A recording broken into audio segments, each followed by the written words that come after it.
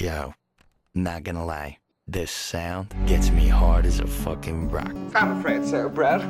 But isn't it nice? Hello, you're listening to Everybody Wants to Love You. It's a podcast about love and sex, and it features me, Nicole O'Connor, and my boyfriend, Garrett Stack. That's me. You're just listening to our wonderful theme tune by Patrick Carolyn. Paddy Carolyn, he gigs around Dublin. Find him, seek him out, kiss him on the face. He's usually single. And if you want to reach out to us, it's everybodywantstolovepod@gmail.com. And you can also, if you search Everybody Wants to Love You on Linktree, or just go to Love You Pod on Linktree, if you know how to type it in, it's a weird URL, then you can find links to all of our different Instagrams and past episodes and our Discord, which has 2 silent people and us. We love you. We don't love them. What? Don't even like them. We don't know them. We could love We them. could love them. Let's hope we don't love them. I don't We want to get into a haven't quad relationship with Discord people. No offense. Discord Okay, men. well now no one's going to join the Discord. Yeah, that's the only reason to digi hook up with you. We are not alone today. We are joined by, we have a silent man sitting across from us We do. in a magnificent sailor outfit. It is our friend Ro, and he is here to discuss his specialist topic, the subject about which he knows more than any living human, and that is drugs, specifically riding and drugs and relationships. Okay, yeah, I guess I won't deny any of that. We thought the way Gareth initially characterised me and in the intro of the episode might, require some clarification, but he kind of nailed it, yeah. Drugs and riding and sailing, bit of sailing as well. And sailing. My kink outfit is just a big sailor outfit. You should see it. It's a crotchless Sailor Moon esque Yeah, Sailor Moon.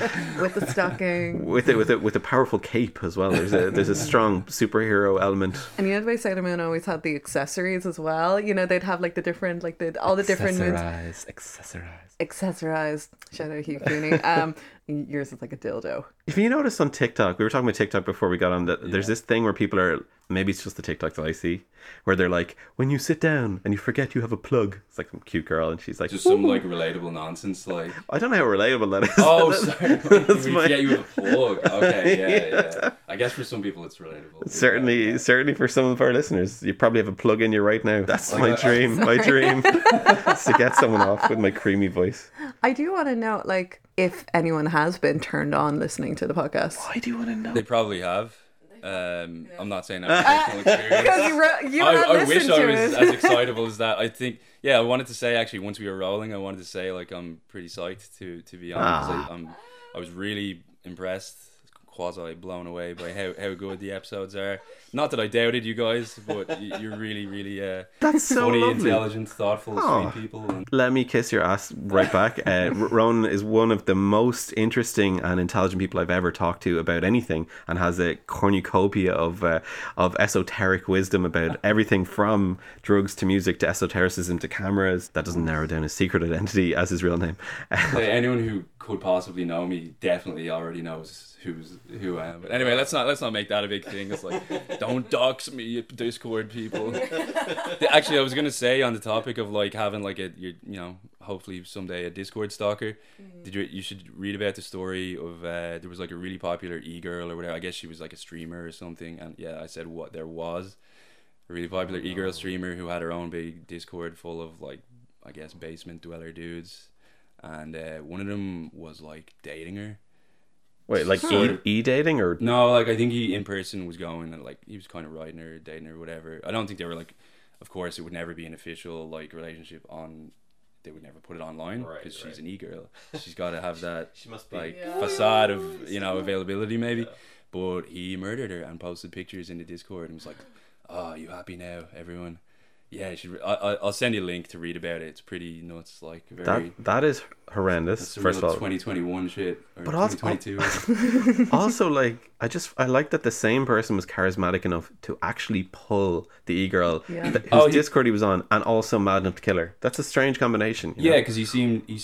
I think I saw a couple pictures of him or something, and he seemed like a reasonably eligible dude, but just also was a psycho. Just yesterday, I was talking to someone, and I realized I've known at least 2 murderers, Oh wow! which is Fucking really crazy. At least. Proper horrible murders as well. Yeah, like premeditated kind of shit. Yeah, Rather You're than saying the murderers you knew. 2 murderers, and also at least 1 murder victim who was killed by one of the murderers. One of them I won't go into because people who I know and who are close to the murderer actually might listen. But it's a kind of well-known case in Dublin. But the other one is even more well-known, Rainid Murray, who I was in school with, and she was brutally murdered on her way home in 1999 from... And they never found, actually. Never found the guy, but I'm almost entirely sure I know who did it. I think I was reading about that recently. Yeah. And there was all sorts of suspects along the lines of, there was a guy she was chatting to, arguing with after the club. Yeah, see, this is the issue with that whole... It wasn't investigated properly. The police did that. They did that kind of... She was seen with this person, that person. Not, these are 3 people who are obsessed with her, 2 of whom are violent, 1 of whom was in a mental institution.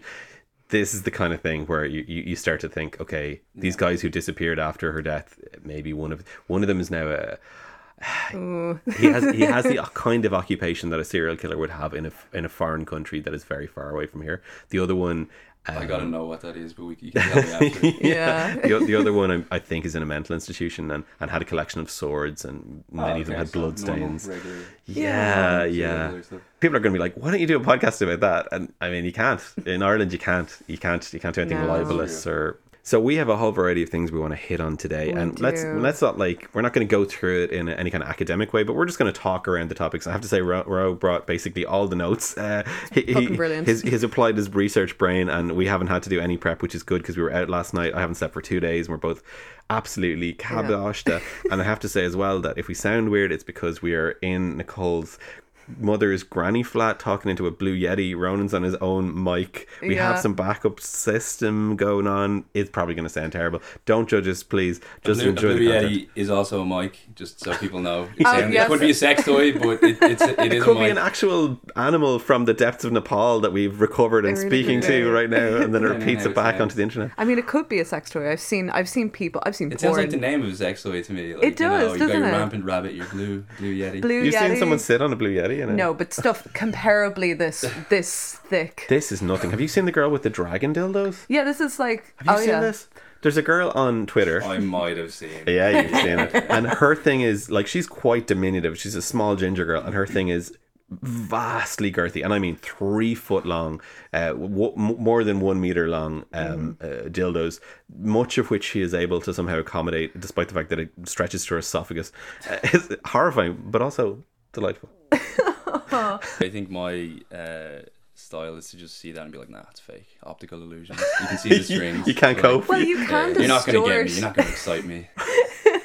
You know the way. Well, you can do that. You can like bloat the like screen. Maybe you could like do a track and it's like stretching it. That's just wishful thinking. This woman has a vagina which is it's like the TARDIS. It's the inner depths can never be known by man. Like it's certainly not by no human. No, that's for sure. So anyway, so drugs and sex. Drugs and sex. We've all done them. We've all enjoyed them. We all contain them endogenously. Drugs. How do they affect our love and sexual reality? And a first topic: hormones. Oh yeah, okay. I mean, so when we say the term drugs, people would automatically assume narcotics, but I mean, drugs are almost everything is drugs. I'm not going to get too technical and nerdy about it because I'm literally not a doctor, and nothing I say here should be taken as recommendation nor advice nor even like wise or true. Yeah, massive caveat. We'll do another one at the end. Like, something I've noticed in my romantic and sex life over the years is the profound difference that hormones make to things. Like, people talk about love and attraction all being a chemical thing. I think there's a lot of truth to that. I wouldn't say that in such a way to like reduce it to something that like has less value. It has just as much value, 100%. But it's also true that I think a huge amount of what we feel, who we feel, it all like comes down to what's in our blood. And but it should be noted that the research is very dubious in terms of actual sort of human like interpersonal transmission of hormones. Like like from the classic thing of like, what's these sprays that they get that pheromone sprays. Supposedly contain pheromones. Yeah, pheromones is a whole other dimension I actually don't even know anything about. As far as I know, and I'm certainly not a doctor either, it just doesn't hold up. Like, of course, with your partner, when you're intimate, you do become, to a certain extent, fluid bonded, as they like to say, and sharing pheromones, and that has arousal effects and stuff. But actually, just being in a room with someone who's pumping them out, that's probably not a huge impact on most humans. Like. Yeah, because presumably you could quite literally blind test and be like, okay, put me in a room with a super hot, like, juiced up with pheromones. If only you could see the body language when he's doing the juiced up woman. Yeah, I'm like gyrating as I say it or whatever.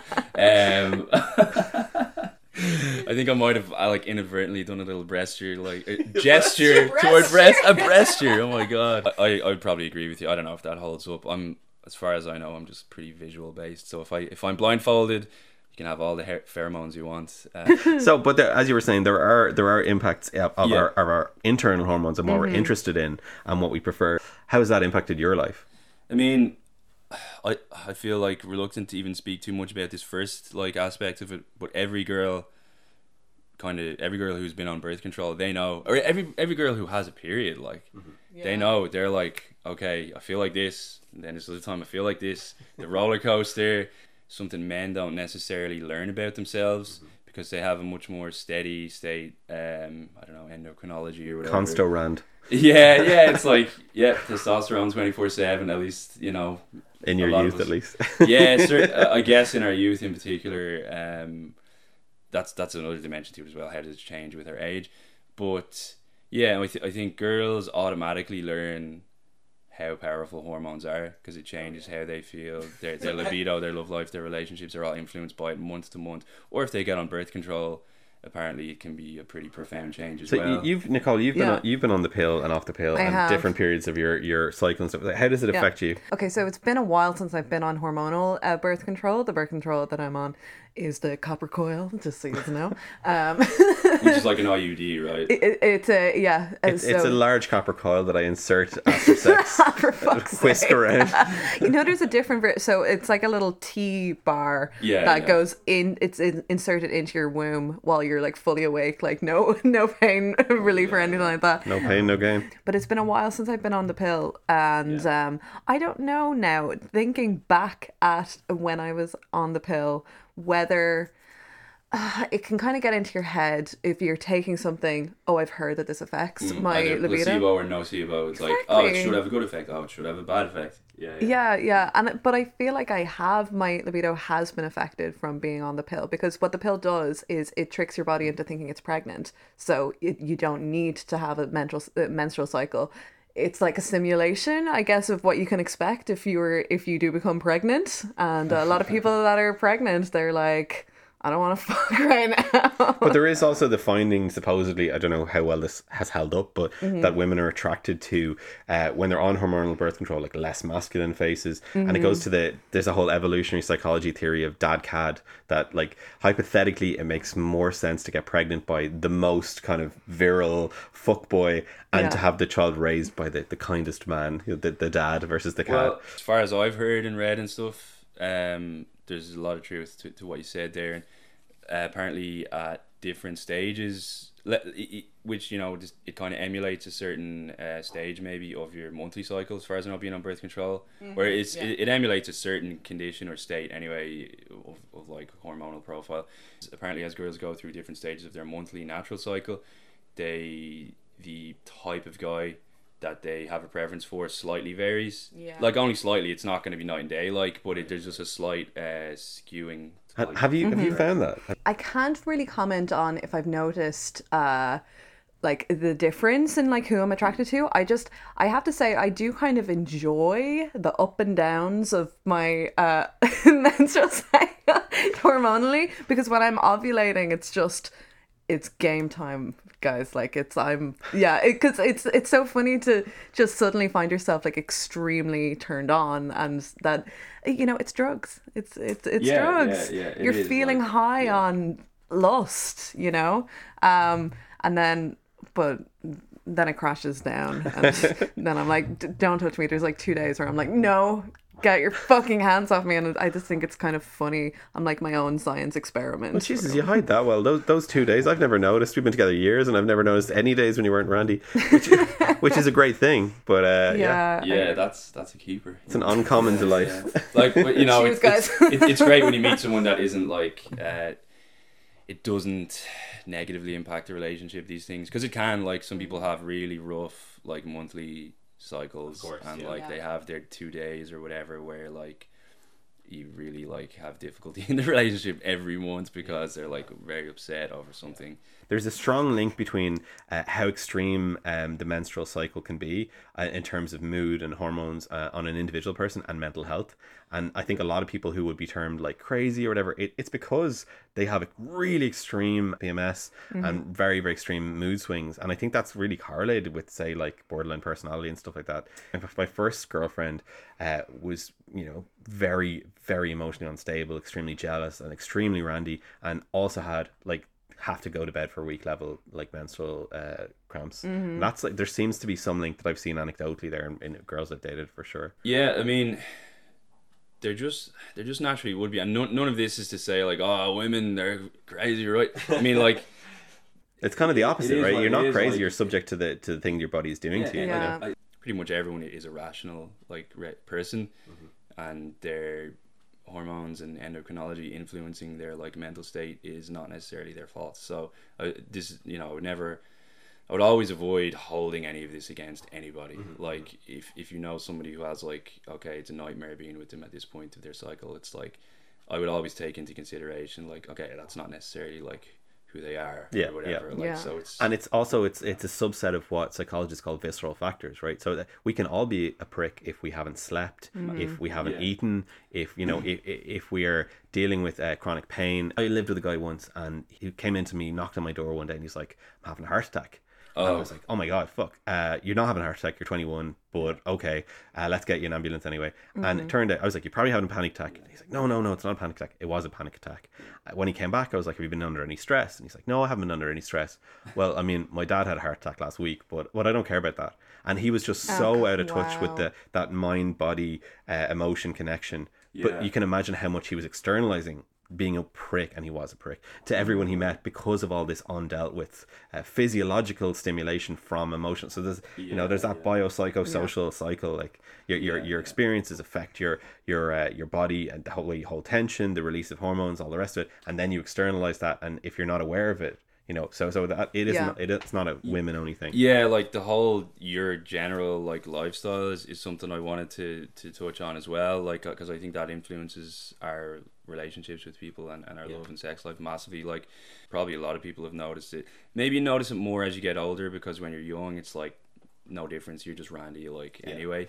But I think you get to a certain age, and if you're just the type of person who has like a reasonably kind of maybe moderate stress upwards 9 to 5 type schedule, and then you're on holiday with your like partner, and then you're relaxing, you're like, and your libido just goes nuts. And maybe it's because you're getting sunshine as well, which also literally has an effect through vitamin D. Vitamin D is a hormone, and you know it influences other hormones. But you know what, I would tend towards a more set and setting interpretation of that. It's like with there's an expectation, maybe. Well, also it's just like if you imagine, right, you're with someone for 10 years, and then one night you hook up with someone else, cheating on them, or you break up, whatever the reason is, and you're going to respond with an enormously increased libido if you're not really anxious or whatever. And I think the same thing is true if you go with your partner to a new place, something novel. You're resetting something, so your brain is kind of like, there's something new here, I'm going to make the extra effort, or your endocrine system, whatever. I think there's something there. Something anything novel does interest. Exactly. Us. That's why people use sex toys and go to sex clubs and stuff. Or even just go to a hotel, you know, oh, we'll have a nice night, go that's the traditional thing, you know, staycation. As far as I understand, they haven't really cracked this, because like the recipe for libido and like extreme arousal is like this weird combination of like stimulating, exciting things, but also like being very relaxed. I noticed people talking about, say, just having a lot of sex when they were in lockdown. So like maybe suddenly you're working from home, or maybe you were like laid off, just at home getting the COVID payment, laid off and getting laid like at home a lot more with your partner. So people just had the free time and like maybe less stress. That's a good point. We always hear these stories about people who they live together through lockdown and the marriage is over, and you hear this bad stuff, but presumably a lot of people's relationships got better because they spent more time around each other, they learned to be more forgiving, they gave each other more space, they also were more intimate in every way. Like that's got to have been true for a lot probably of phases. There was probably like a little mini honeymoon phase at the beginning of lockdown, and then like a little mini, I don't know what comes after honeymoon phase, hell moon. I know, I mean, I know we had a lot of ups and downs. Like I felt definitely like It's all a blur to me. It was a blur, definitely. Yeah. And there's a lot of time distortion with something like that. But I definitely feel like we both got we had biggest fights we've ever had, which we didn't really fight before lockdown at all. But we also got a lot closer in a lot of ways, and we learned we Yeah. could put up with each other like chronically. I guess so, yeah, because we were forced together, so we're just thrown in the deep end. It was kind of like that human centipede experience we had. All fronty. Aw. As long as I'm not the middle. I'm just inching towards the door for anyone who can't see right now. You just bring over that sewing There's a kit. guy with a surgical mask and scalpel has entered the room. I actually haven't seen that movie, but You're not missing anything. I won't run out to, Run out to Blockbuster and wait for it to reopen in 100 years' time. yeah. I guess to talk about the aspect of it that I personally have a little bit more of a right to speak on, and men maybe in the normal course of events don't get the opportunity to notice it as easily because it just doesn't change profoundly. But I'm someone who has, through the use of exogenous hormones, aka HRT, actually gotten the chance to experience a lot of changes in my hormonal profile and endocrinology. When you say HRT, that's a very broad term. Like, Yeah, it's a bit of a euphemism. well, are we talking about testosterone Yeah, here? exactly. And is that something that you've taken for? We should say for the listener that you're quite ripped. You're to buff. use the term. I'm not. Maybe at one point in the past. He's an enormous He-Man. So I'm, like I'm a bit on the heavier side. heavier. So okay, Fuck off, Get out of here. Yeah. like in Ragnarok when Thor is transforming himself. Is it something you used to like work out, or did you have to take it for a health thing? Or So, originally, and this is going back almost 10 years now, I was just like getting serious into powerlifting. So it was like an athletic performance enhancing thing. And I got to a certain level and I kind of just realized, okay, if I want to go further than this, I kind of got to do what a lot of the guys who are at the next level are doing. Classic, like, you hear about this in lots of sports.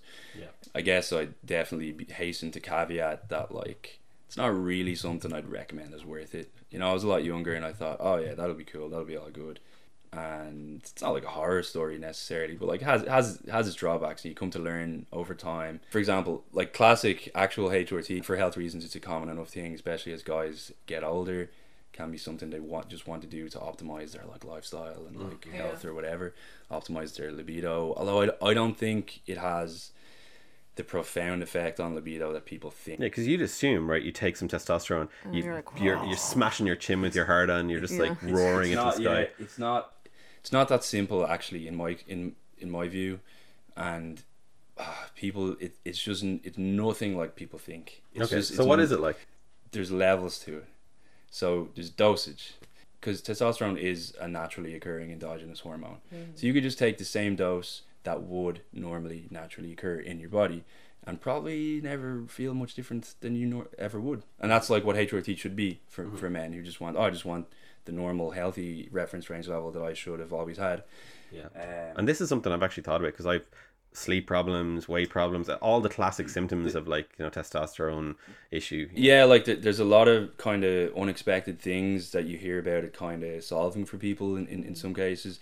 At the very least, get a test, see what your levels are like.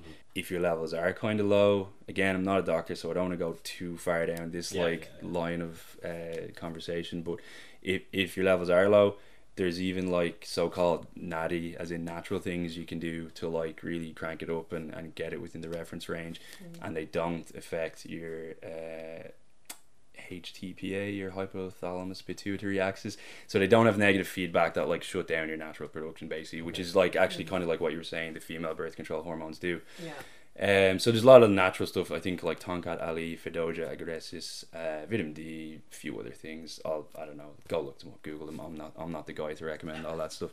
The line I went down was to just literally take exogenous hormones, which is like Just shooting. yeah, you're just injecting some oil with like a molecule suspended in it. Like, Is this like a dark web thing? You like, hop onto Silk Road. well, without like giving anyone instructions.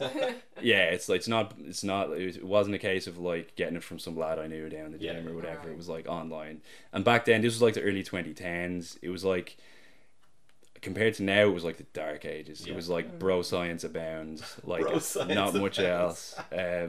So you're very much in the dark, and that's why I think it's cool. Like nowadays, you've got tons of guys on the internet talking about the use of hormones and like how to do it right.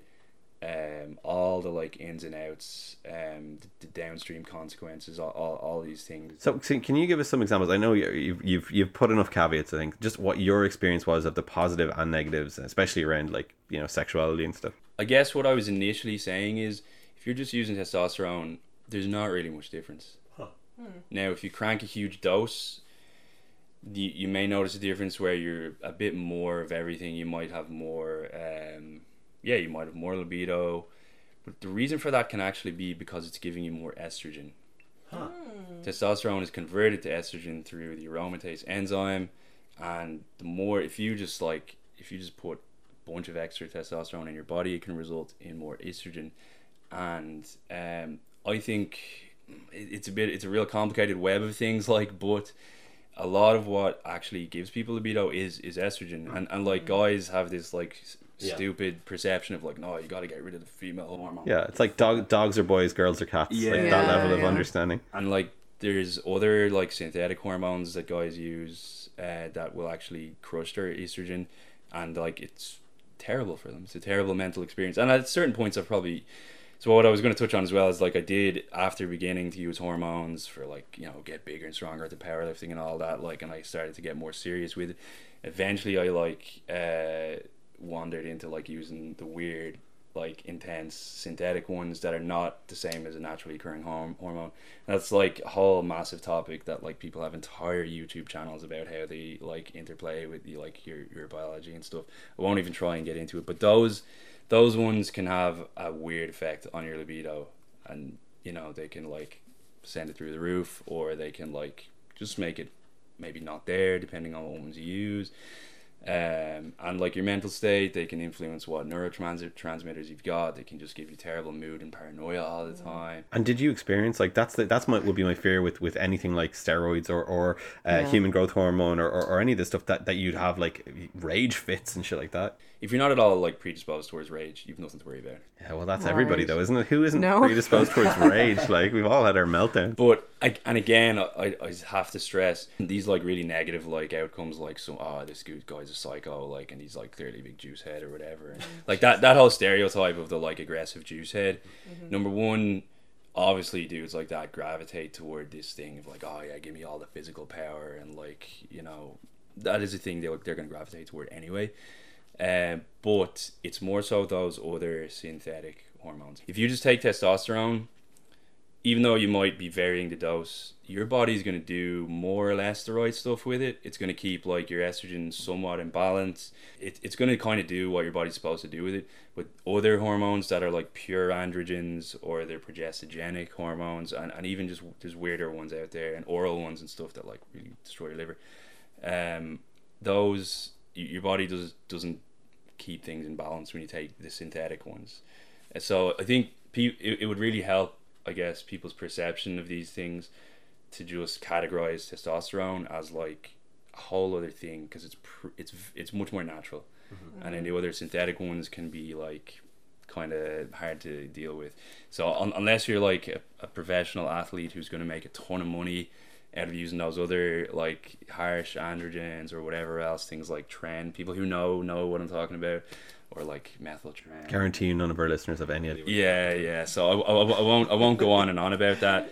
And I'm wary of like stigmatizing these things, because it's not like people think. It's not like the stereotypes people think. If you've gone into recreational drug use in any depth as a person, what you start to realize is that like as you said at the beginning, everything is a drug. Getting good exercise is a drug, eating a takeaway is a drug, sugar is crazy addictive drug, caffeine of course, and like when we say drug, I mean like with profound consequences for how you think and perceive, exactly, your expectation of yourself, your self-image, all this stuff. And really any drug is just a different version of that, unless you're going into some kind of dissociative or psychedelic state. Anything you take, all it's doing is mimicking things that are already present in your body. Like your brain doesn't necessarily know, okay, I have a higher sex drive right now because I have like more testosterone, or I have a higher sex drive right now because of a drug I took that like well we can talk about narcotics that might increase sex drive, I guess. But did you find that there are people in that community taking testosterone who are doing it just because they feel more,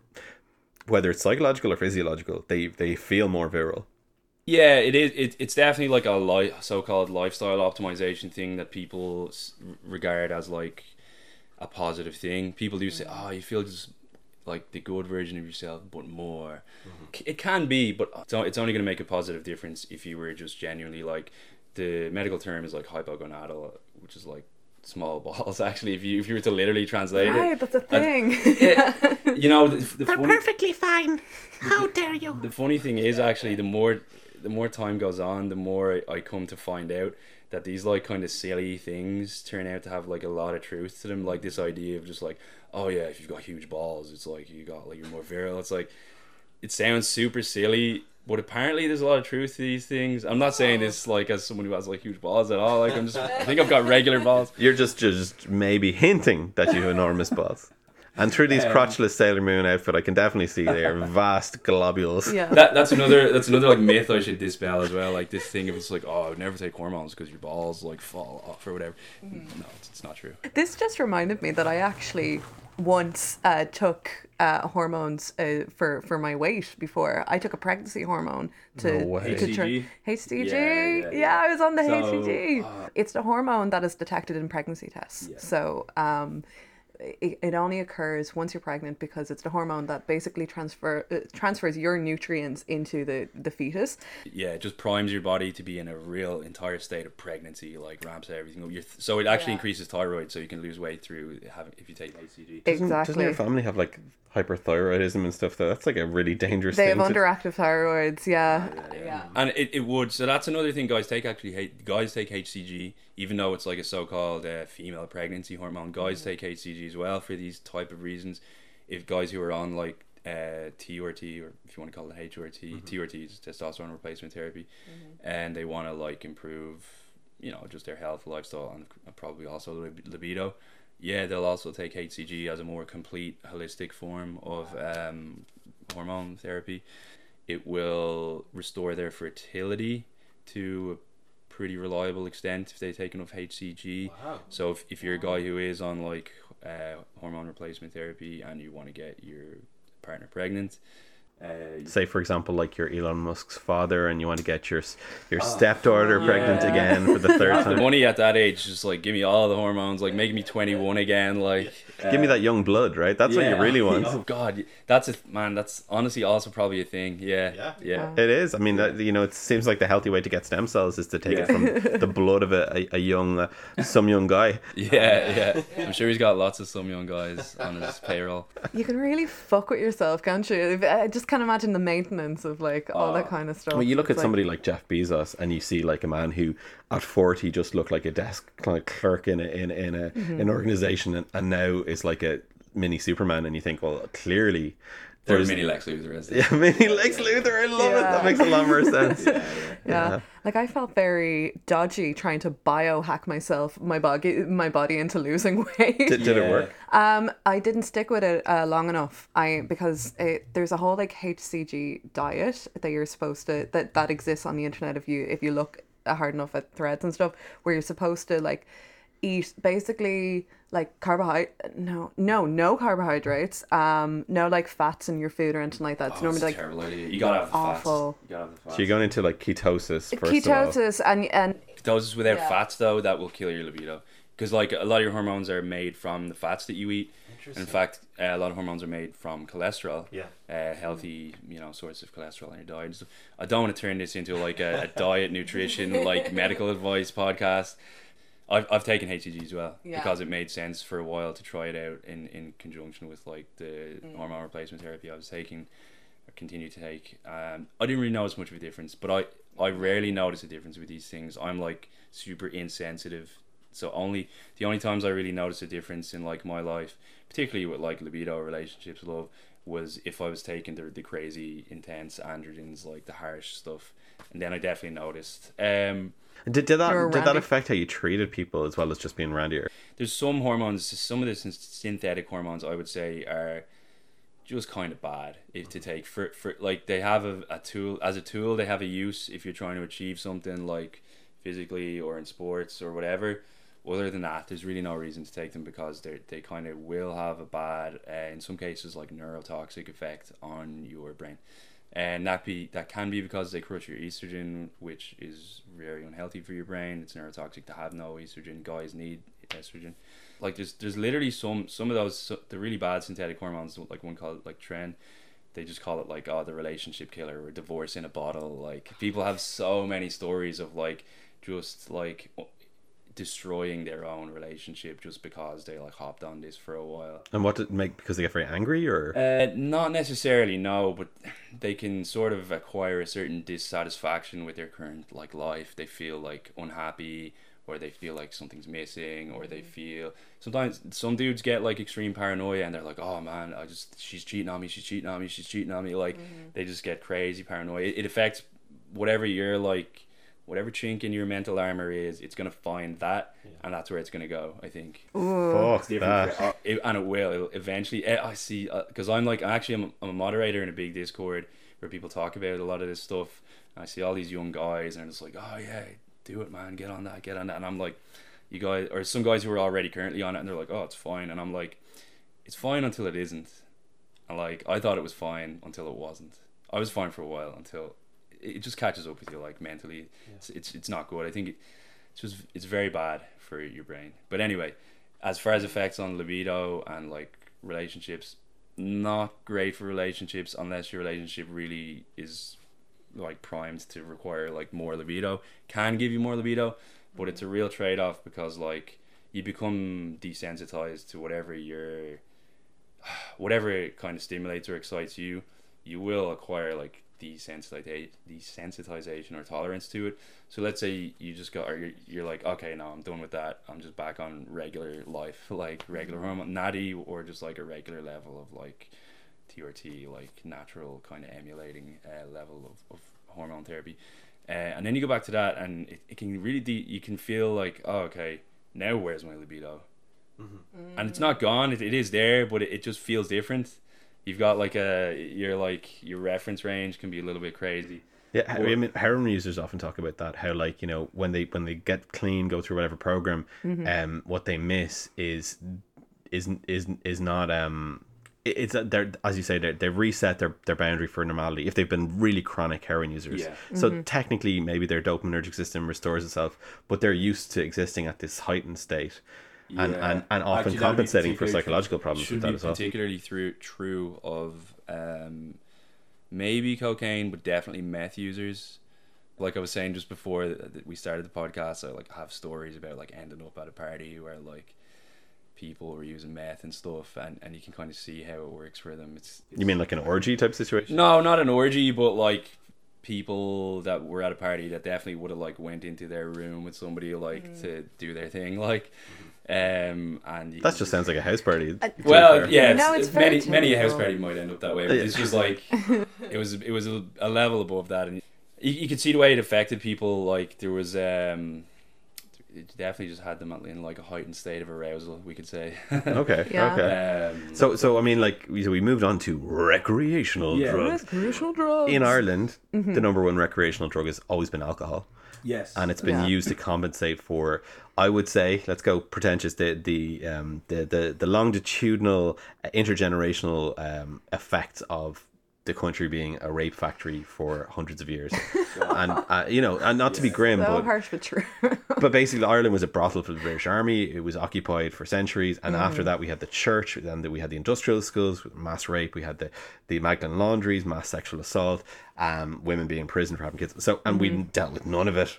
And then that all kind of ends in the 80s and early 90s, and then this massive drink culture, which was always there, becomes the youth culture. So getting fucked out of your head, and then you went to London, so you saw that casual sex can happen. So now you come back, and so it's happening again, but it's in Ireland, and you do it in Dublin, so the people in your local village don't know who you're riding, and you get coppers, you know. Not to be reductive, like but the repression to alcohol binge and like. I guess sudden sexual expression cycle is a real thing in Ireland. 100%.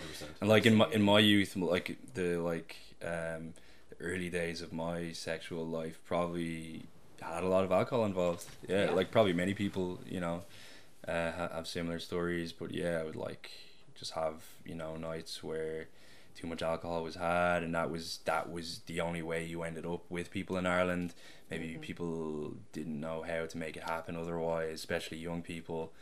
I guess I'm still a drinker, not a big drinker, but I guess if you ask me to talk about it, I have a kind of a negative view of alcohol. For sure, yeah. And I think that's correlated with people who've experimented with drugs, because you get more context for what alcohol does, and the negatives versus the positives. Yeah, I mean, alcohol is like a mild benzo, like the effect on the brain anyway, like or you know, Xanax or whatever, like Valium, those kind of drugs, the Xans and all the SoundCloud. A downer, a central nervous system depressant. Yeah, exactly. And I mean, when you look at the more extreme endpoint of that type of drug, which is stuff like, you know, people who are big into like Xanax and benzos and stuff, and then the effect the withdrawal has on them, it's really grim. Like, it's like the most severe form of addiction, benzo addiction, right? Risk of seizures and death and stuff, which can happen if you're like if you're enough of an alcoholic and you suddenly withdraw. Delirium tremens, you can actually die from it. So you gotta ramp down, and not all drugs work that way. Some drugs you should just stop cold turkey, but alcohol and depressants like that, you can't actually just suddenly stop, because the physical dependence will suddenly do you in. And there's a lot of suicides in jail from people who are in sudden benzo withdrawal. Shit. There's stuff like opiate withdrawal as well, which is like a slightly different thing. The physical withdrawal is like really torturous. But I think it won't kill you. It feels like you're dying, but it won't kill you. Whereas the alcohol, benzos type 1, actually can kill you. I mean, William S. Burroughs argued that actually going through heroin withdrawal caused longevity. That, really? That if you had that cycle of use and withdrawal on medical grade pharmaceutical heroin, then you would actually, in the long run, he had this whole theory that it was kind of like an anti-fragile effect, that you actually strengthened your hormetic system. stressors. Yeah, exactly. Yeah, and he did live a fairly long, cognitively engaged life, like, so who's to say? But he was on that pharmaceutical grade heroin that you can't really get unless you're a doctor writing scripts for yourself. The more experience I get, the more in some ways I start to see like mild suffering is somehow good for longevity. Like people who have tough lives actually can live quite a long time. It's not it doesn't I don't know. I don't have enough like knowledge to really speak on that. Not to get all Buddhist about it, but I think that suffering is essential to empathy. I think you can be very warm and affable without suffering, but you can't really have empathy or tolerance. I think empathy is a very learned thing. You can be like a nice person, but there's just a certain type of empathy that is kind of learned. And like people talk about kids, I guess it's true to say kids are innocent. They're also psychotic. But yeah, they also haven't learned empathy in lots of ways. You can see the way they tease each other about stuff that's just like horrific. And so hopefully by the time everyone gets to adulthood, they've like learned. Everyone with a huge quota in them. Like... Unfortunately, we've all come across people who just have had that bit more of a sheltered existence, that they just haven't really come to understand firsthand why it's like shitty to judge somebody who exactly, and that's I think that's the key thing, right? Because you can imagine, and we've all known people who are incredibly kind and lovely, but they have a real problem with understanding why somebody would be different to them. There's just some topic there, like really lovely person, they'd give you like the clothes off their back or whatever, you know. There's some like great people out there who also, there might just be one topic where they're like, no, I just don't get it. No, I just don't know why a person would be like that. And like, no, it's just wrong, and they just don't know. That's because they've never really struggled maybe with their identity or with their health or shit like that. That really humbles you. Yeah. There is a core humility that you can only get through suffering. I think that's like a key thing, and it does tie into Buddhism, I suppose. But it is, I don't know enough about that to comment on that. But it is something I've experienced through having like kind of chronic health stuff. That whatever kind of arrogance or narcissism that we all have, it does get muted because you understand that you're just a creature that is dying from its birth, you know? Yeah, I mean, and this kind of actually even links back to, say, when I was pushing the like kind of more intense hormones that I probably really shouldn't have been. Like when it strayed into the realm of abuse, that was like a real too close to the sun period of my life. And the aftermath kind of just let's say the aftermath would have been for me when I like realized it was affecting me negatively, and like a lot of things in my life started to get worse. My personality started to get a little bit worse. Nothing like crazy. Didn't like murder anybody. Didn't attempt to murder anybody. But I just think I like soured some aspects of my life a little bit. Certainly a relationship or two. I can't blame it on that because it's me. It was me that like led myself down that path. So it's not about that. But anyway, cut it all out. And after it had a period of like really like drawn out, like, oh shit, okay, I'm not invincible. I'm not even as good a person as I thought I was. I'm like just real like humbling period of life. A lot of I never had like major depression or anything, but I would maybe call it a period of anhedonia where you just don't enjoy life for a while. And that's not the only negative thing that's ever happened to me in life. Of course, I've like had all kinds of like little bad things throughout my life in childhood and stuff like that, but nothing like majorly traumatic. But enough for me to learn empathy. It's a tough balance because you don't want your kids to suffer. Not that we have kids, but you know, my nephews say I don't want anything bad to happen to them, but I also know that if they don't suffer, then they're going to be monsters, basically. Yeah, I categorize myself as somebody who maybe didn't suffer enough as a child. And then I struggle in it. This I'm gonna make sure that my kids don't repeat my mistake. So I'm gonna do what's right for my kids. I think they talk about this like certainly in pop psychology anyway, like people who struggle with like realities of adulthood and the world when maybe they didn't struggle enough as a child. And like only to a small extent, I would probably lump myself into that category where I think like you know, I'm not as good as I thought I was when I was younger. Like the reality of life hits you. Like your dad was Will Smith, though, right? So you had a really elite. I'll have to live up to. Yeah. I feel like in Ireland there's I don't know if this is a global thing, but we have like a session kind of culture that's like this whole thing where everyone it kind of cultivates these sort of hookups, and there's different levels to that, obviously. So like a session, how you describe it in Ireland, is like just a get together with people where you get fucked up on whatever. So usually for 3 or 4 days. For 3 or 4 days. And the rollovers, and that's I got into that kind of environment like for a summer before when I was 19, and I never went back to it again because it like I just knew my own limit, and I was left like not being able to feel things because I had done too much MDMA. Yeah, I mean, MDMA is one I wanted to bring up in the context of love and relationships, and maybe a little bit sex, but I think most people agree MDMA is great for love, but maybe it's a tricky one for sex. It's like Pilly Willy is a thing. Yeah, exactly. Where your willy will not work. You know, I had an experience with now this is where it gets into set and setting, right? So something that people don't talk about enough with drugs is like drugs per se, the impact is more a case of just stimulation or repression of something. So how you feel on the drug is as much about the setting in which you take it, who you take it with, and how those things affect your perception of what's going to happen and what is happening.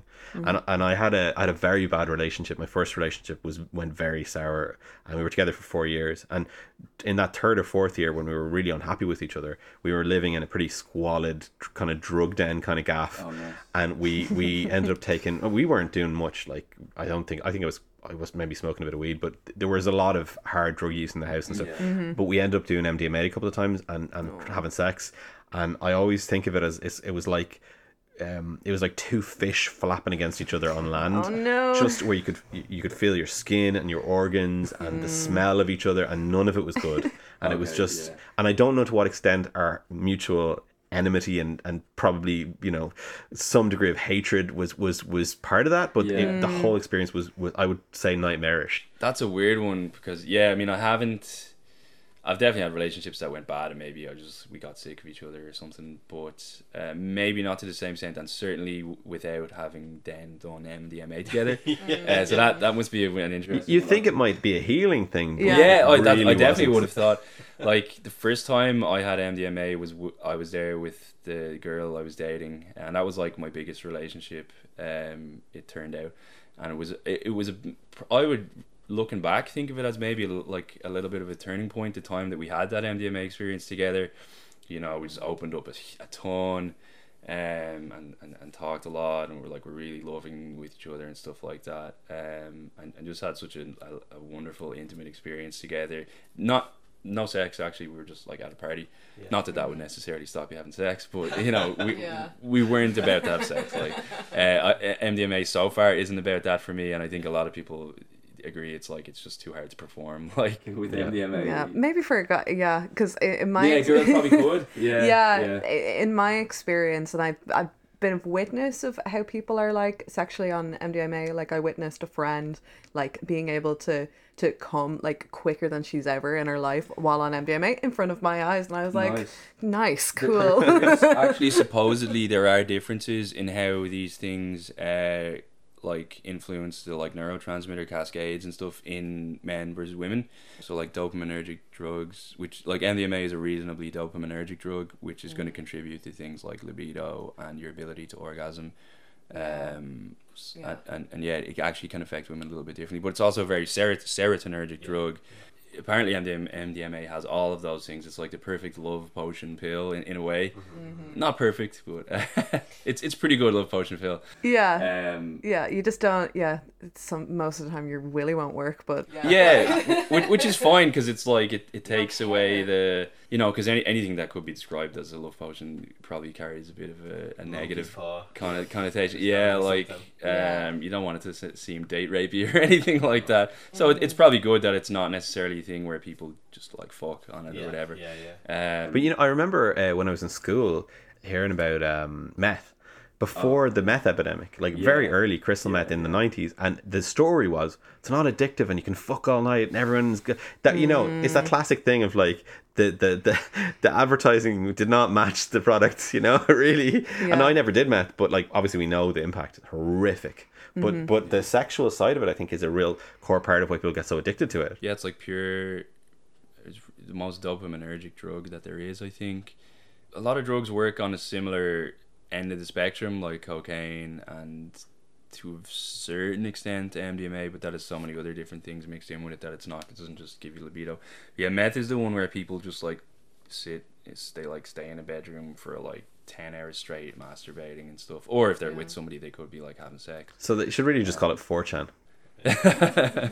Oh god, yeah. If only 4chan seems like somehow more innocent, but I guess nobody would not many people would disagree with me, but I have kind of a negative view of like meth. I think it's like probably one of the most harmful. Bold statement. Controversial for our method listeners. Don't take it too seriously. I've seen like I said, I've seen meth users and stuff. I've seen them during their high, and then I've just kind of seen what their life is like generally, maybe when they're like trying to be like live a more normal life, be clean and stuff, and it gets really dark. Their life just gets reduced to the size of your life becomes the size of a bedroom, and like they don't leave, and they're just trying to find the next hookup or the next score of drugs and stuff, and it gets really grim. And it's just like one of those things where there's always there's no free lunch basically. So when you get like, if you do get your big high, and this can even be true in just a regular relationship where nobody's touching any substance, like you have your like honeymoon period where you're super excited for each other,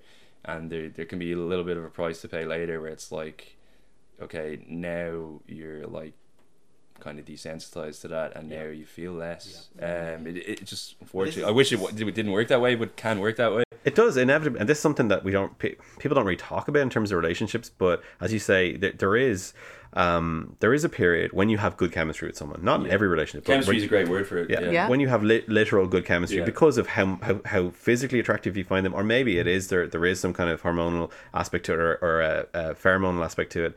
But there is a period where it's just hyper intense, hyper crazy. You just literally, you see the person and its light is coming out of them, and you think about them 24/7. And the come down for that, I think the wider context is your vulnerability towards addiction is really predicated on your attachment. So it really comes back to like how well you were attached as a small child, and your psychological safety. And if you feel a lack, which many of us do, myself included, you're filling a hole. You're filling a hole, and it's just like any other drug. And there's a lot of people who bounce from relationship to relationship looking for that initial feeling. It's like, where's the high now? I need the high. I need the high back. Or in the same relationship, having these massive fights, everything's horrible, just so that you trigger that mechanism where it's get back up on the roller coaster. And it's so toxic to your emotional well-being, but it's very understandable. And it's a high. If you're not self-aware enough, it's a high you can end up always chasing, Yeah. or always at least pining for when you shouldn't be. Yeah. 100%. And people, I think people who love bomb in that way, because that's the other side of it, they'll come in fully on 100% and then maybe pull back later. They can really traumatize because they'll go for people who are susceptible to that. So there's a really bad kind of dialectic there. That's a really good point as well, because like I've seen this term love bombing discussed in like such a, as if it's this like super predatory premeditated thing, but those people are just on their own roller coaster. Exactly. Like they're just chasing something for themselves. In my opinion, Most of the time, probably. unless they're like sinisterly coming up with plots or something, which is I rare. guess That's there's rare. there's like evil genius manipulators out there, for sure there are. But I think most normal people, if they do go in for anything a little bit along those lines, it's like they're just trying to, chase what they're after in their own life. And I've been that soldier where you're addicted to that intense connection, and then you're traumatized when it goes away. And I've also seen friends who, you see them and like, I met this guy, he's the most amazing guy, like female friends, and he's so good and whatever. And then you kind of see the sadness when you meet them a few months later. If you it turned out he wasn't, and a part of you saying, really, was that what's going on, or maybe you just put a lot of chemical expectations. A lot of rose tinted glasses, just like looking at. So I used to do that all the time when I was younger, and I really fancied someone, like, the limerence. Yes. And literally I remember, like, I'd be telling my friends, like, recounting, like, oh my god, I had this weekend with this guy, oh my god, and like, it's actually gonna happen. They're like, no way. And it doesn't, because I'm like just retelling the story because I really wanted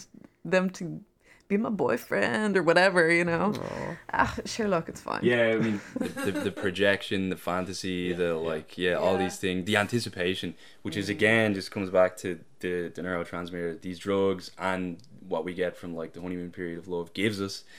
I hate reducing everything to that. I don't do it in like a negative way, not to detract from it, because it's still every bit as meaningful. It's still what life is. It's all we've got. Like a lot of drugs kind of mimic that in the short term.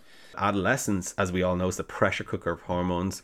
And I think there's a lot of like recapturing what you would have experienced in first love or first sexual experiences with, say, something like meth or something, where you're pushing yourself back up to that extreme dreamlike state. People, and I've seen there's like a really good YouTube channel that called Soft White Underbelly. I don't know if you've seen, where this guy does, he's previously a photographer, and he does these interviews with like homeless people from like Skid Row in the States and stuff, and he just lets them tell their story. A lot of them are like sex workers and drug abusers and stuff, drug users, let's say. But I mean, it's very clear in the case, they'll openly tell you, they're like, well, yeah, my drug use is ruining my life and stuff. A lot of them are meth users, and it's all wrapped up in their like sex work or their like trauma from sex abuse in their youth, a lot of the time, sexual abuse. But a really common thing that seems to emerge in the stories they tell is, let's say particularly with their drug use, is that they're like chasing some initial event in their story that for them was like something good, I guess. Or in some cases it can also be something that was traumatic, but they're chasing this one thing, this like critical moment. Freud called it repetition compulsion. Right, yeah. And it's like, that primal scene that creates the template. And maybe the template isn't filled in until later, but then that sort of pattern of behavior to rewrite the initial thing that happened or recapture it is just a deep, fundamental thing that can take your whole life to unlearn, But I will say, like, it's nothing to do with drugs, but I think a healthy way, without curing yourself magically of all your trauma, a healthy way to channel those things can be like kink stuff. Because if you're addicted to the thrill of like crazy romantic or sexual feelings, you can capture those in having more like kinky experimental sexual experiences, even with the one person, where it's new and it's intense, and you can there's an infinite number of things you can potentially try, and you don't have to go crazy and hang from the ceiling. This can just be power play, role play. That can be really healthy. And if people are have no experience of that and want to get into it or read about it, I think the book S&M 101 by Jay Wiseman is a really good primer, as the Americans say, just to outline like what people get out of it and how it actually is psychological, and it's not really about like outfits or all that's just like the paraphernalia. It's much more about the headspace. But that can be a way to get those unhealthy needs met without being unhealthy as a person. Maybe it's just a thought. But yeah, absolutely. One of the most intense times of my life was in that weird cycle where it was like it wasn't even just doing MDMA in someone's house, you know, with a bunch of strangers. It was like a bunch of like good looking strangers, and then we would all hook up while on MDMA, or Which sounds brilliant, frankly. which sounds brilliant. It was fucking brilliant. It was great. Well, I've had like the I mean, obviously literal MDMA hangover is a thing where people get depleted of everything they need to But feel happy, I think less so with after. like pills are worse in the sense of historically in Ireland you take the pill the next Yeah. day always felt worse than MDMA, which was like a I'm cleaner. still not sure why, but it's obviously due to whatever else they cut it with, Yeah. and I don't know what that might tend to really be. I've had pills as well as MDMA, of course, and it's by we should say that means for Americans that's Molly basically. MDMA is Molly, pills is like ecstasy. Yeah. Yeah, but the active ingredient is the same thing, as far as I know. Yeah, theoretically. Yeah, Theoretically. if it's pure, like, but you know, the expectation is that pills and ecstasy are cut with other stuff. And that's tragically with Maybe everything now. further That's that. the expectation. Like, if Yeah. you're going to buy something yeah. from the dark web, unless you're testing it, you know, how the hell do you know what you're ever taking? There's a big industry of these designer analogs that are still legal because it's just an altered form of the molecule that just hasn't yet, you know, legislation hasn't yet caught up to make it illegal, and there's all sorts of websites for things like that. So it's surprising what you can get from those websites. Like, I haven't actually, you know, bought anything myself, although I really want to try like some ketamine analogs and stuff, just not even necessarily in a recreational way, but just for supposed I don't know if you've heard about like the clinical therapeutic use of things like ketamine. Yeah, it's like an antidepressant, stuff like that. Supposedly the effects are very, very good, and there's little to no downside side effects, like, which, you know, brings us to like with SSRIs maybe, antidepressants, which can be a big factor in how your relationship is with a partner, how your love life, sex life is as well. 100%, yeah. Like I've not been on SSRIs myself, although the longer time goes on, the more I learn about them, the more I think maybe I should try them. And if you're not familiar, SSRIs will be things like Prozac. So they're selective serotonin reuptake inhibitors. They're not the first generation of antidepressants, but they're the kind of the current generation that supposedly selectively keeps serotonin between the synapses, so ensuring that it's not reabsorbed as quickly. We not get to go too into it. We know that that's actually not the mechanism by which they improve mood, because that goes away very quickly. Because the effect is not immediate, and yet the serotonin effect in the brain should be immediate, but the actual outcome in people's mood and affect and stuff like that is the synapses habituate to having all that serotonin. They stop absorbing as much. Receptors spring up and die off like plants. And if you have a bunch of serotonin sitting in your the synaptic cavity, you lose the receptors. So actually it doesn't work by giving you more serotonin, but we don't really know how it works. If indeed they do work, a lot of it could be placebo as well. Yeah. I'd love to get way more into all that stuff, but then I'm going to stray away from the like love and relationships topic too much. But I will say that science is really hard, which is an obvious thing to say, but when it comes to the effect of a substance, even in an animal model, having worked in wet lab stuff in college, there's so many confounds. So if you read a study, you know, in mice that because a lot of the argument for, say, SSRIs... confounding factors, things that confuse whether we know the truth or not. Measuring those, the behavioural differences they're measuring are really small, and the way that those animals are treated generally massively impacts their behaviour. So, and that's not usually taken into account properly in the experimental... It certainly wasn't when I was studying.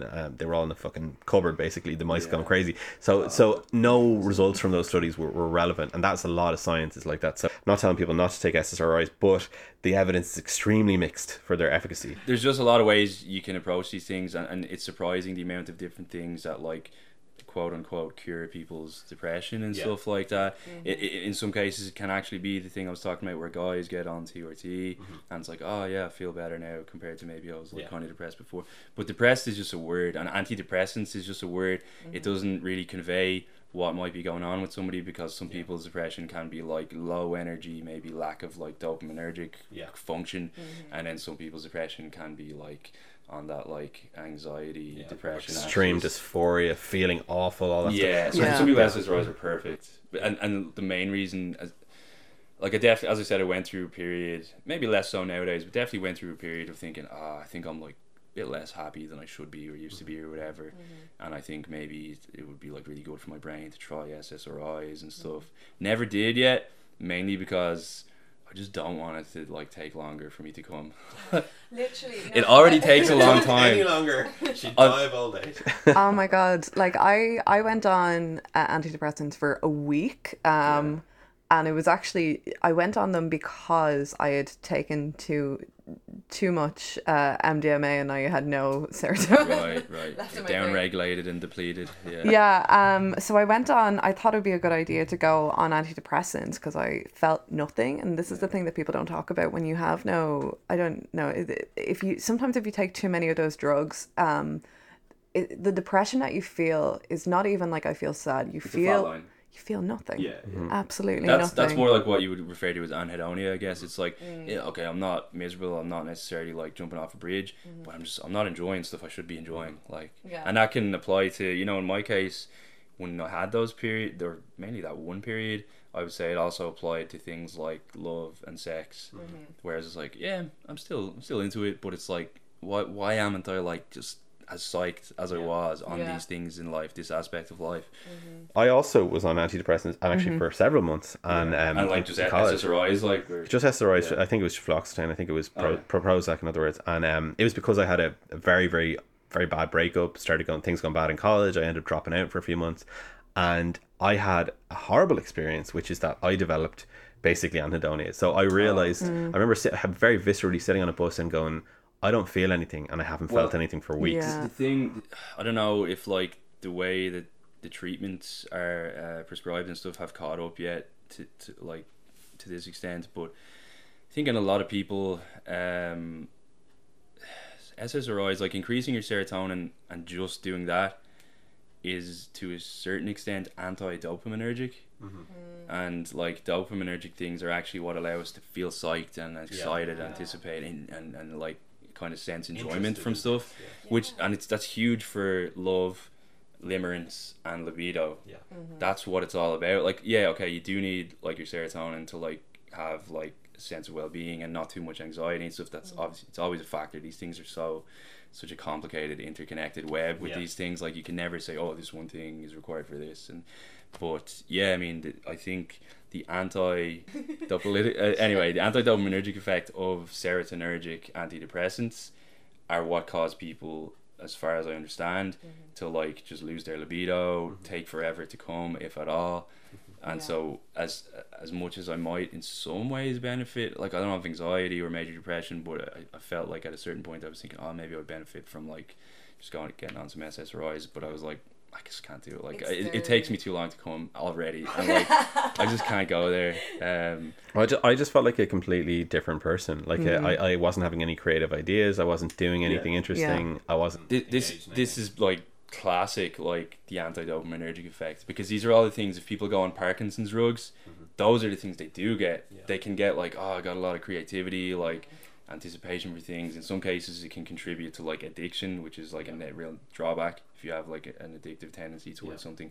Any dopaminergic drug like Parkinson's drug, at a certain point when I was using certain hormones, the recommended bro science at the time was to concurrently take this drug called cabergoline, also called Dostanex is the like brand name, but anyway, cabergoline is the like proper name, which is like it's like L-Dopa. It's like a dopaminergic. Right, like if anyone's seen the movie Awakenings, where Robin Williams gives all these patients that had, really? It's a story, true story. In the 1930s, Oliver Sacks, he ended up treating these patients who went through the great flu, of that period, and had locked-in syndrome, where they were. Oh, you can't move.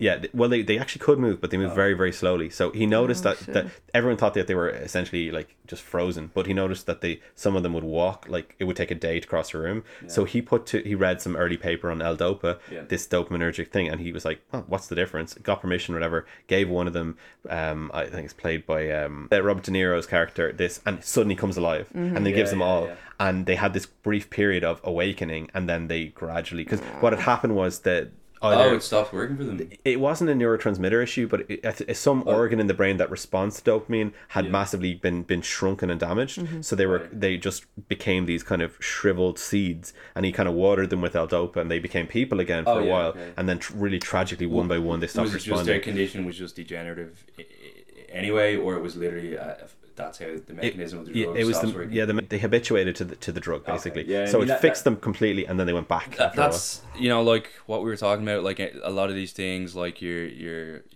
really psyched phase in a new love, you even with libido, like the boundaries of what like are exciting and arousing to you can become less effective as you're desensitized over time. Yeah. But what happened to you with this L-Dopa like drug? Yeah, so like I said, I was on one of the really shitty synthetic, really terrible hormones for a while. Again, this was years ago, back when I just didn't know any better, and I listened to the bro science where they're like, oh yeah, to like counteract the side effects of this bad hormone, you got to take this dopaminergic drug cabergoline, and it'll fix everything. And it's like, it actually just compounds the negative things, because like it gives you more dopamine, you're more stimulated, because the hormone I was taking makes you supposedly have difficulty sleeping. This like cabergoline dopaminergic drug like makes you even less able to sleep because you're more stimulated, because you've got dopamine, and adrenaline is made from dopamine, and it does increase your libido.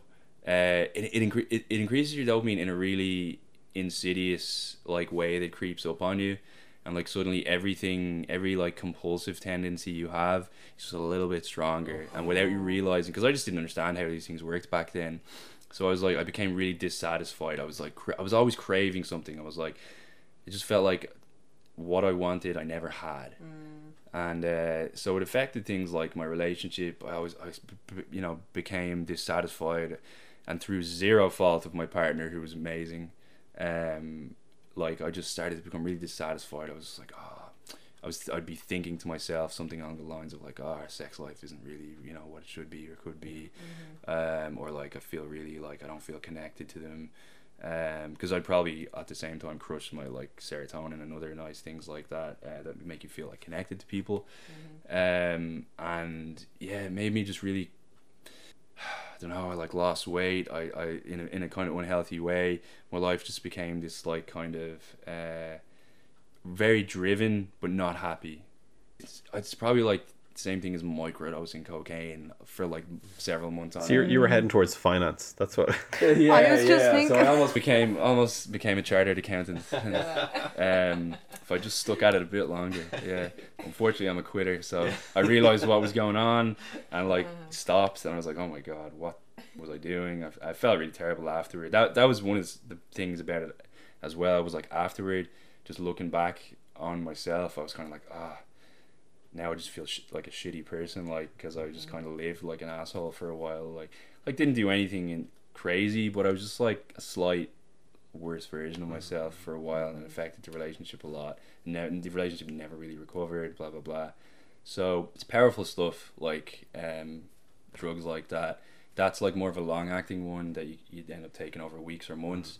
But like the short acting version of a dopaminergic drug are these narcotics like cocaine, obviously, or like the drug that like, what is it, 1 in 3 Americans are on, which is like some form of ADHD medication. Oh yeah, so Yeah. Adderall, Adderall, or there's a whole variety I of would them now. love to try Adderall. I just want to see. it's effectively it's like microdosing meth. It's like low dose meth, probably more than a microdose, but it's the same. It's amphetamine. I took speed once, and it was.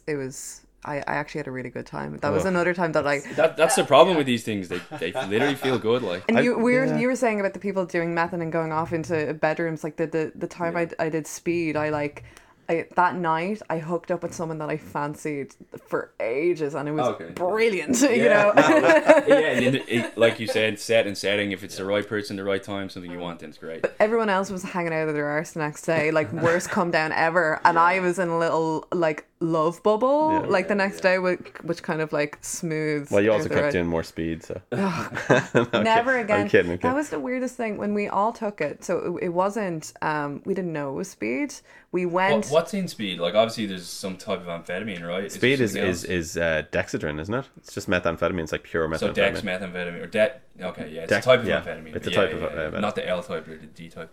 Anyway, that's deeper than I know. Yeah, sorry, we're getting too nerdy about it. I apologize. But so, I mean, as far as I know, it's literally what was used by the Nazis to make the soldiers continue to march, kind of thing. Exactly. It's and also by the Americans with the fighter jet pilots in the early days of that. Yeah, so it's not just a love drug at all. It depends what your intention is, I guess, with these things. but these drugs can really contribute to people's feelings of like attraction and being psyched on each other. This is the thing, like we all took it. We got off a rickshaw driver. We were looking for drugs that night, and we took it and thought it was pills. No, it wasn't, because immediately it was the weirdest thing. We all came up basically at the same time and hit the floor. All of us hit the ground, and we just wriggled on the floor for like an hour. What the fuck was that? I've never heard of this. Is shocking to me. That? Yeah, we were just, for some reason, gravity got very strong and we just couldn't stay like vertical. And then we like eventually like rose up again and just kind of like ran around in circles for like 5 hours in the kitchen. This sounds horrible. It was awful. The only reason why this is a nice story is because I hooked up with that guy dialect. That sounds like a religious experience. Jesus. Yeah, it was funny. I'm not sure if I want to join that religion. 5 hours, but I hooked up with a hot guy. Anyway, I'm really glad that I got out of that scene, and then Yeah, like those drugs are. I think they're kind of bad news, unfortunately. And I'm not anti-drug. They're just completely different types. They just do such completely different things. My worry that like you don't want to be reductive with this stuff, but there's been this huge sort of experiment for the past few decades in America with hundreds of millions of people taking ADHD medication. Yeah. I have a story actually about like hooking up with a girl who was like a real, I guess she was a real Adderall head. Yeah. And what was her behavior like? As far as I could tell, she was fairly like, her lifestyle was like very much making sex a priority, I guess you'd say. Maybe kind of insatiable, maybe. I don't know. Like, I don't mean that in a negative way. Like, and even say making sex a priority in your life, I don't mean that's negative either. Show. But it was like, she was like in an open marriage, and I found that out when I turned up to the date with her and stuff. Okay, but she did tell you on the first date. She told me on the first date, and I was like, "Oh, okay." The husband was there as well. No, shaking hands. It got really funny though, because so she told me on the first date that like she was in an open marriage and stuff like that. But she was really nice, and I liked her, and I was like, "Yeah, okay." I mean, it was new for me, like, but I was like, I guess it doesn't matter to me, like, you know, everybody's consenting to everything, so whatever. And ended up going back to hers, and yeah, it just came up that she was like, she always took like ADHD amphetamines, like Adderall. It was a different brand name, but she always took those for her like study and obviously for ADHD and stuff. But it might have contributed a bit to the fact that she was like really like, you know, her marriage was an open marriage because she really just wanted and needed to be able to hook up with lots of other people and stuff, which I guess that's the whole point of an open marriage. I think people who have, I mean, like, to what extent ADHD is a set of symptoms versus an actual disorder. Yeah, I agree with the set of observable symptoms thing, and there can be many different, there could be any real reason for it. There could be a million causes, it's a similar observable but set. hypersexuality is a big symptom, and like I would definitely say that there's a very good chance that I have ADHD, and I've known people who were diagnosed, and that kind of hypersexuality can be part of it. So then you're only going to antagonize that by taking this dopamine stimulant. Yeah, I mean, the more dopamine you have from whatever drug you're taking, the more desire you're going to have for whatever it is you desire. And if your desire tends toward sex, then you're going to have a lot more desire for sex. And yeah, she did. It was. He says wistfully, looking you're off the distance. You're half the man you were before. Like. So it was really funny the way that went. Like we did hook up that on that date and stuff, and I stayed in hers. And, you stayed in hers? Did she live with her husband? She did, but this is really funny, right? This sounds like such an absolute like stereotype of a story. The husband was in Afghanistan, not as a soldier, not as a soldier, just for work. We have an open marriage. Like, he might not come back. So as far as I'm concerned, this is where it gets interesting. Like, they genuinely did have super open marriage, because after I'd hooked up with her first time, I think the next morning we were like watching like her wedding videos in her living room and stuff. Why would that be what you did the next day? Because it wasn't weird. It was like she was just talking about it. That is weird. Okay, no. In retrospect, that's why I tell this. That's why I tell this detail as part of the story. It's like, because it's really funny. But like, how did that? She was like, do you know what? Let's watch her my wedding video. It just came up because like we're both like I've been married.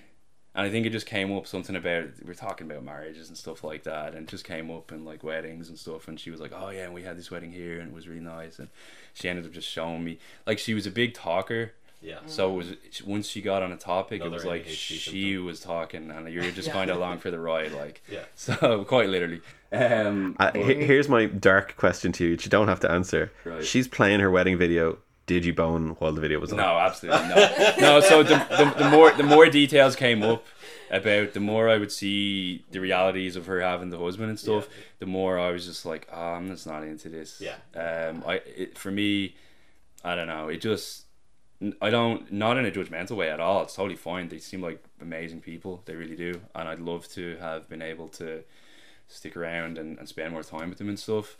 But it kind of stopped working for me as soon as like the husband thing became a big like Mental thing. yeah exactly. So you met the husband. So he ended up adding me on Instagram and messaging me and stuff, and of course naturally as like I don't know, like maybe I'm just not liberated enough, but in my initial reaction was just like, oh shit, he's added me and messaged me. Yeah. No, but like, you know, I knew that they had the open marriage, so I knew that he knew, but for some reason I still had this like instinctual reaction when he added me and first messaged me to be like, oh shit, what's he gonna say? Did I do something wrong? But he was actually like, oh, you know, she really connected with you in a way that she like just doesn't easily connect with other people, and she really wants to see you again. I'd love if you like saw her again. And he was really trying to egg me on to like meet up with her again, and I did once, but I was just like, Do you think there was a didn't slight? I don't want to be getting too pervy here, but is there kind of a cook element there? maybe because I think at one point she was saying he was asking for us to like film something for her. Okay, No. That's, He was I don't think never there's a there. maybe there. That's He was never there. Yeah. And again, this helps me realize I'm just like real vanilla actually. I don't think you have to be real vanilla to not want to be someone's bull in Yeah, a cookout yeah. situation. Yeah, he's a lovely guy, super intelligent and very emotionally intelligent guy. Not just some like weird perv at all. Like very successful. Not just. Yeah, also a weird perv. And so much more. Should have Like- dated him. You just sound like you're mad into this. Yeah, definitely not my type. I've yet to find a guy who's my type. There's someone out there. Someone Yeah, for everyone. yeah. But he seems like a lovely, really, you know, he seems like a lovely guy. Oh, that's Like I good said, really because intelligent. you know you do assume, especially with that kind of dynamic, that maybe there's a darkness to it. But No, honestly, they're just so open. They seem like really good people, and like the work, their jobs. I won't like reveal who they are. Or the jobs that they it's do. the Obamas. Michelle and Barack Obama. He was away in Afghanistan monitoring the war. Oh god, I'm on a list now already. They're listening in like even before this broadcast. Oh, Michelle, that guy that you like. Yeah. So if I like kill myself in the next few days Yeah. before this airs, you know what really happened. Yeah. So long as the we listeners don't as say well. I like banged one of the Clintons. Yeah. Yeah, I was I at don't a think sex anyone party wants with the to make that Clintons on post. this island, and you know, I just want to kill myself now. Yeah, I mean that was just one anecdote I think is relevant because she was like super, just a very horny person, and also had like the ADHD drugs, the dopaminergic amphetamines and stuff. I gotta get me some of that shit. I know, but I was thinking actually the opposite. Like, you know, because it's supposed to help your ADHD. It's supposed to Yeah, cure it. I'm like, if Garrett's ADHD ever got cured, this podcast is over. Like, it's just to shut it down. He's not a sexual person anymore. He's Oh, on some God. lovely SSRIs. He hasn't come ever. feel the need, Nicole, to Yeah. express my penis.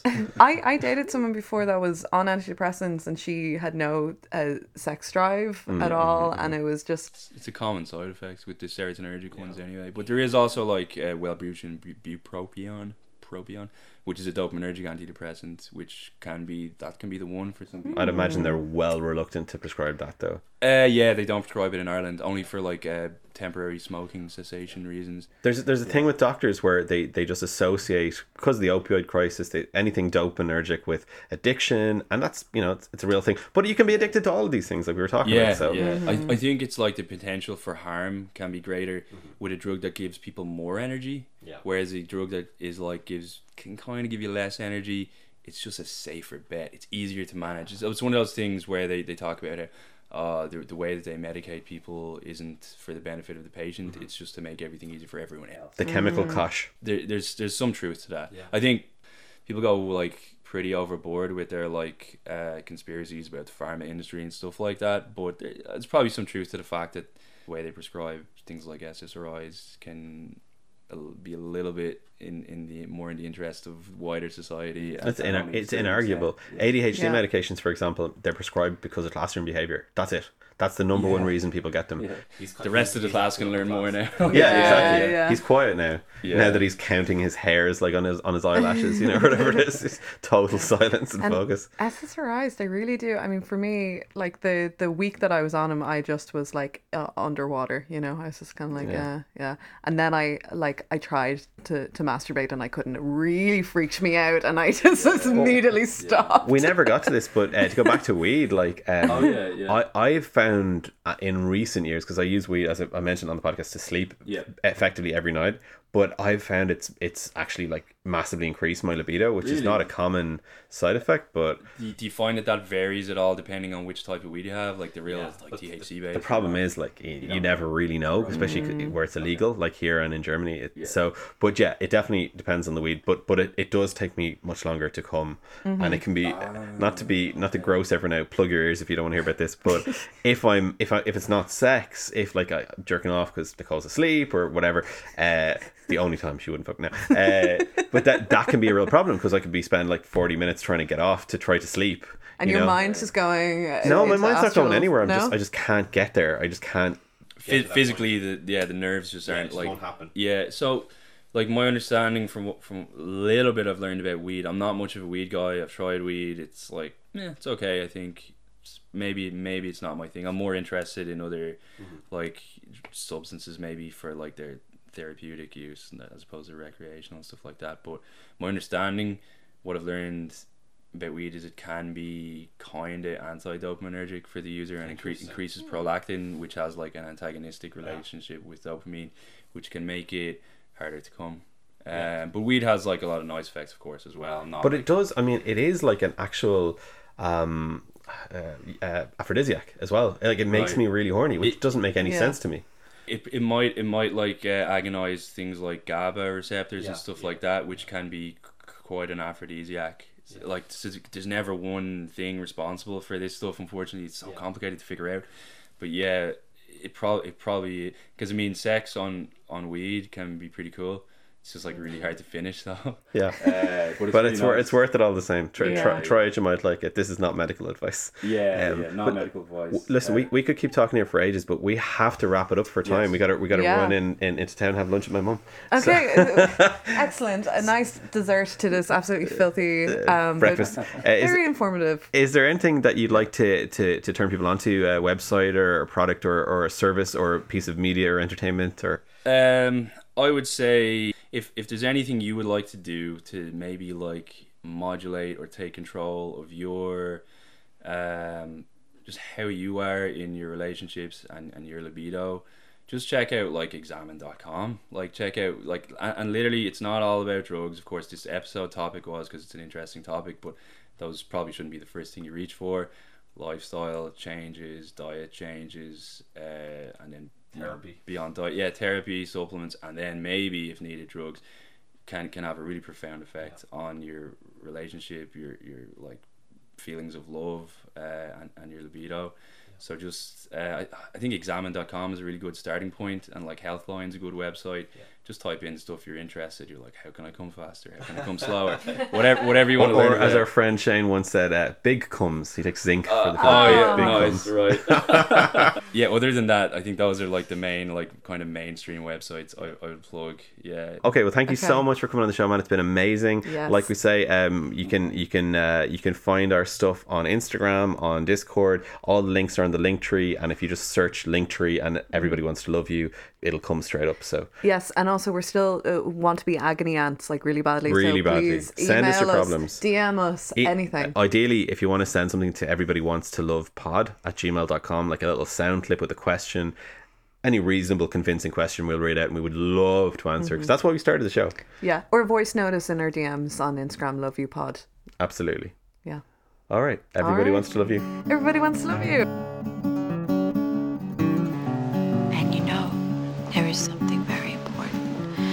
need to do as soon as possible.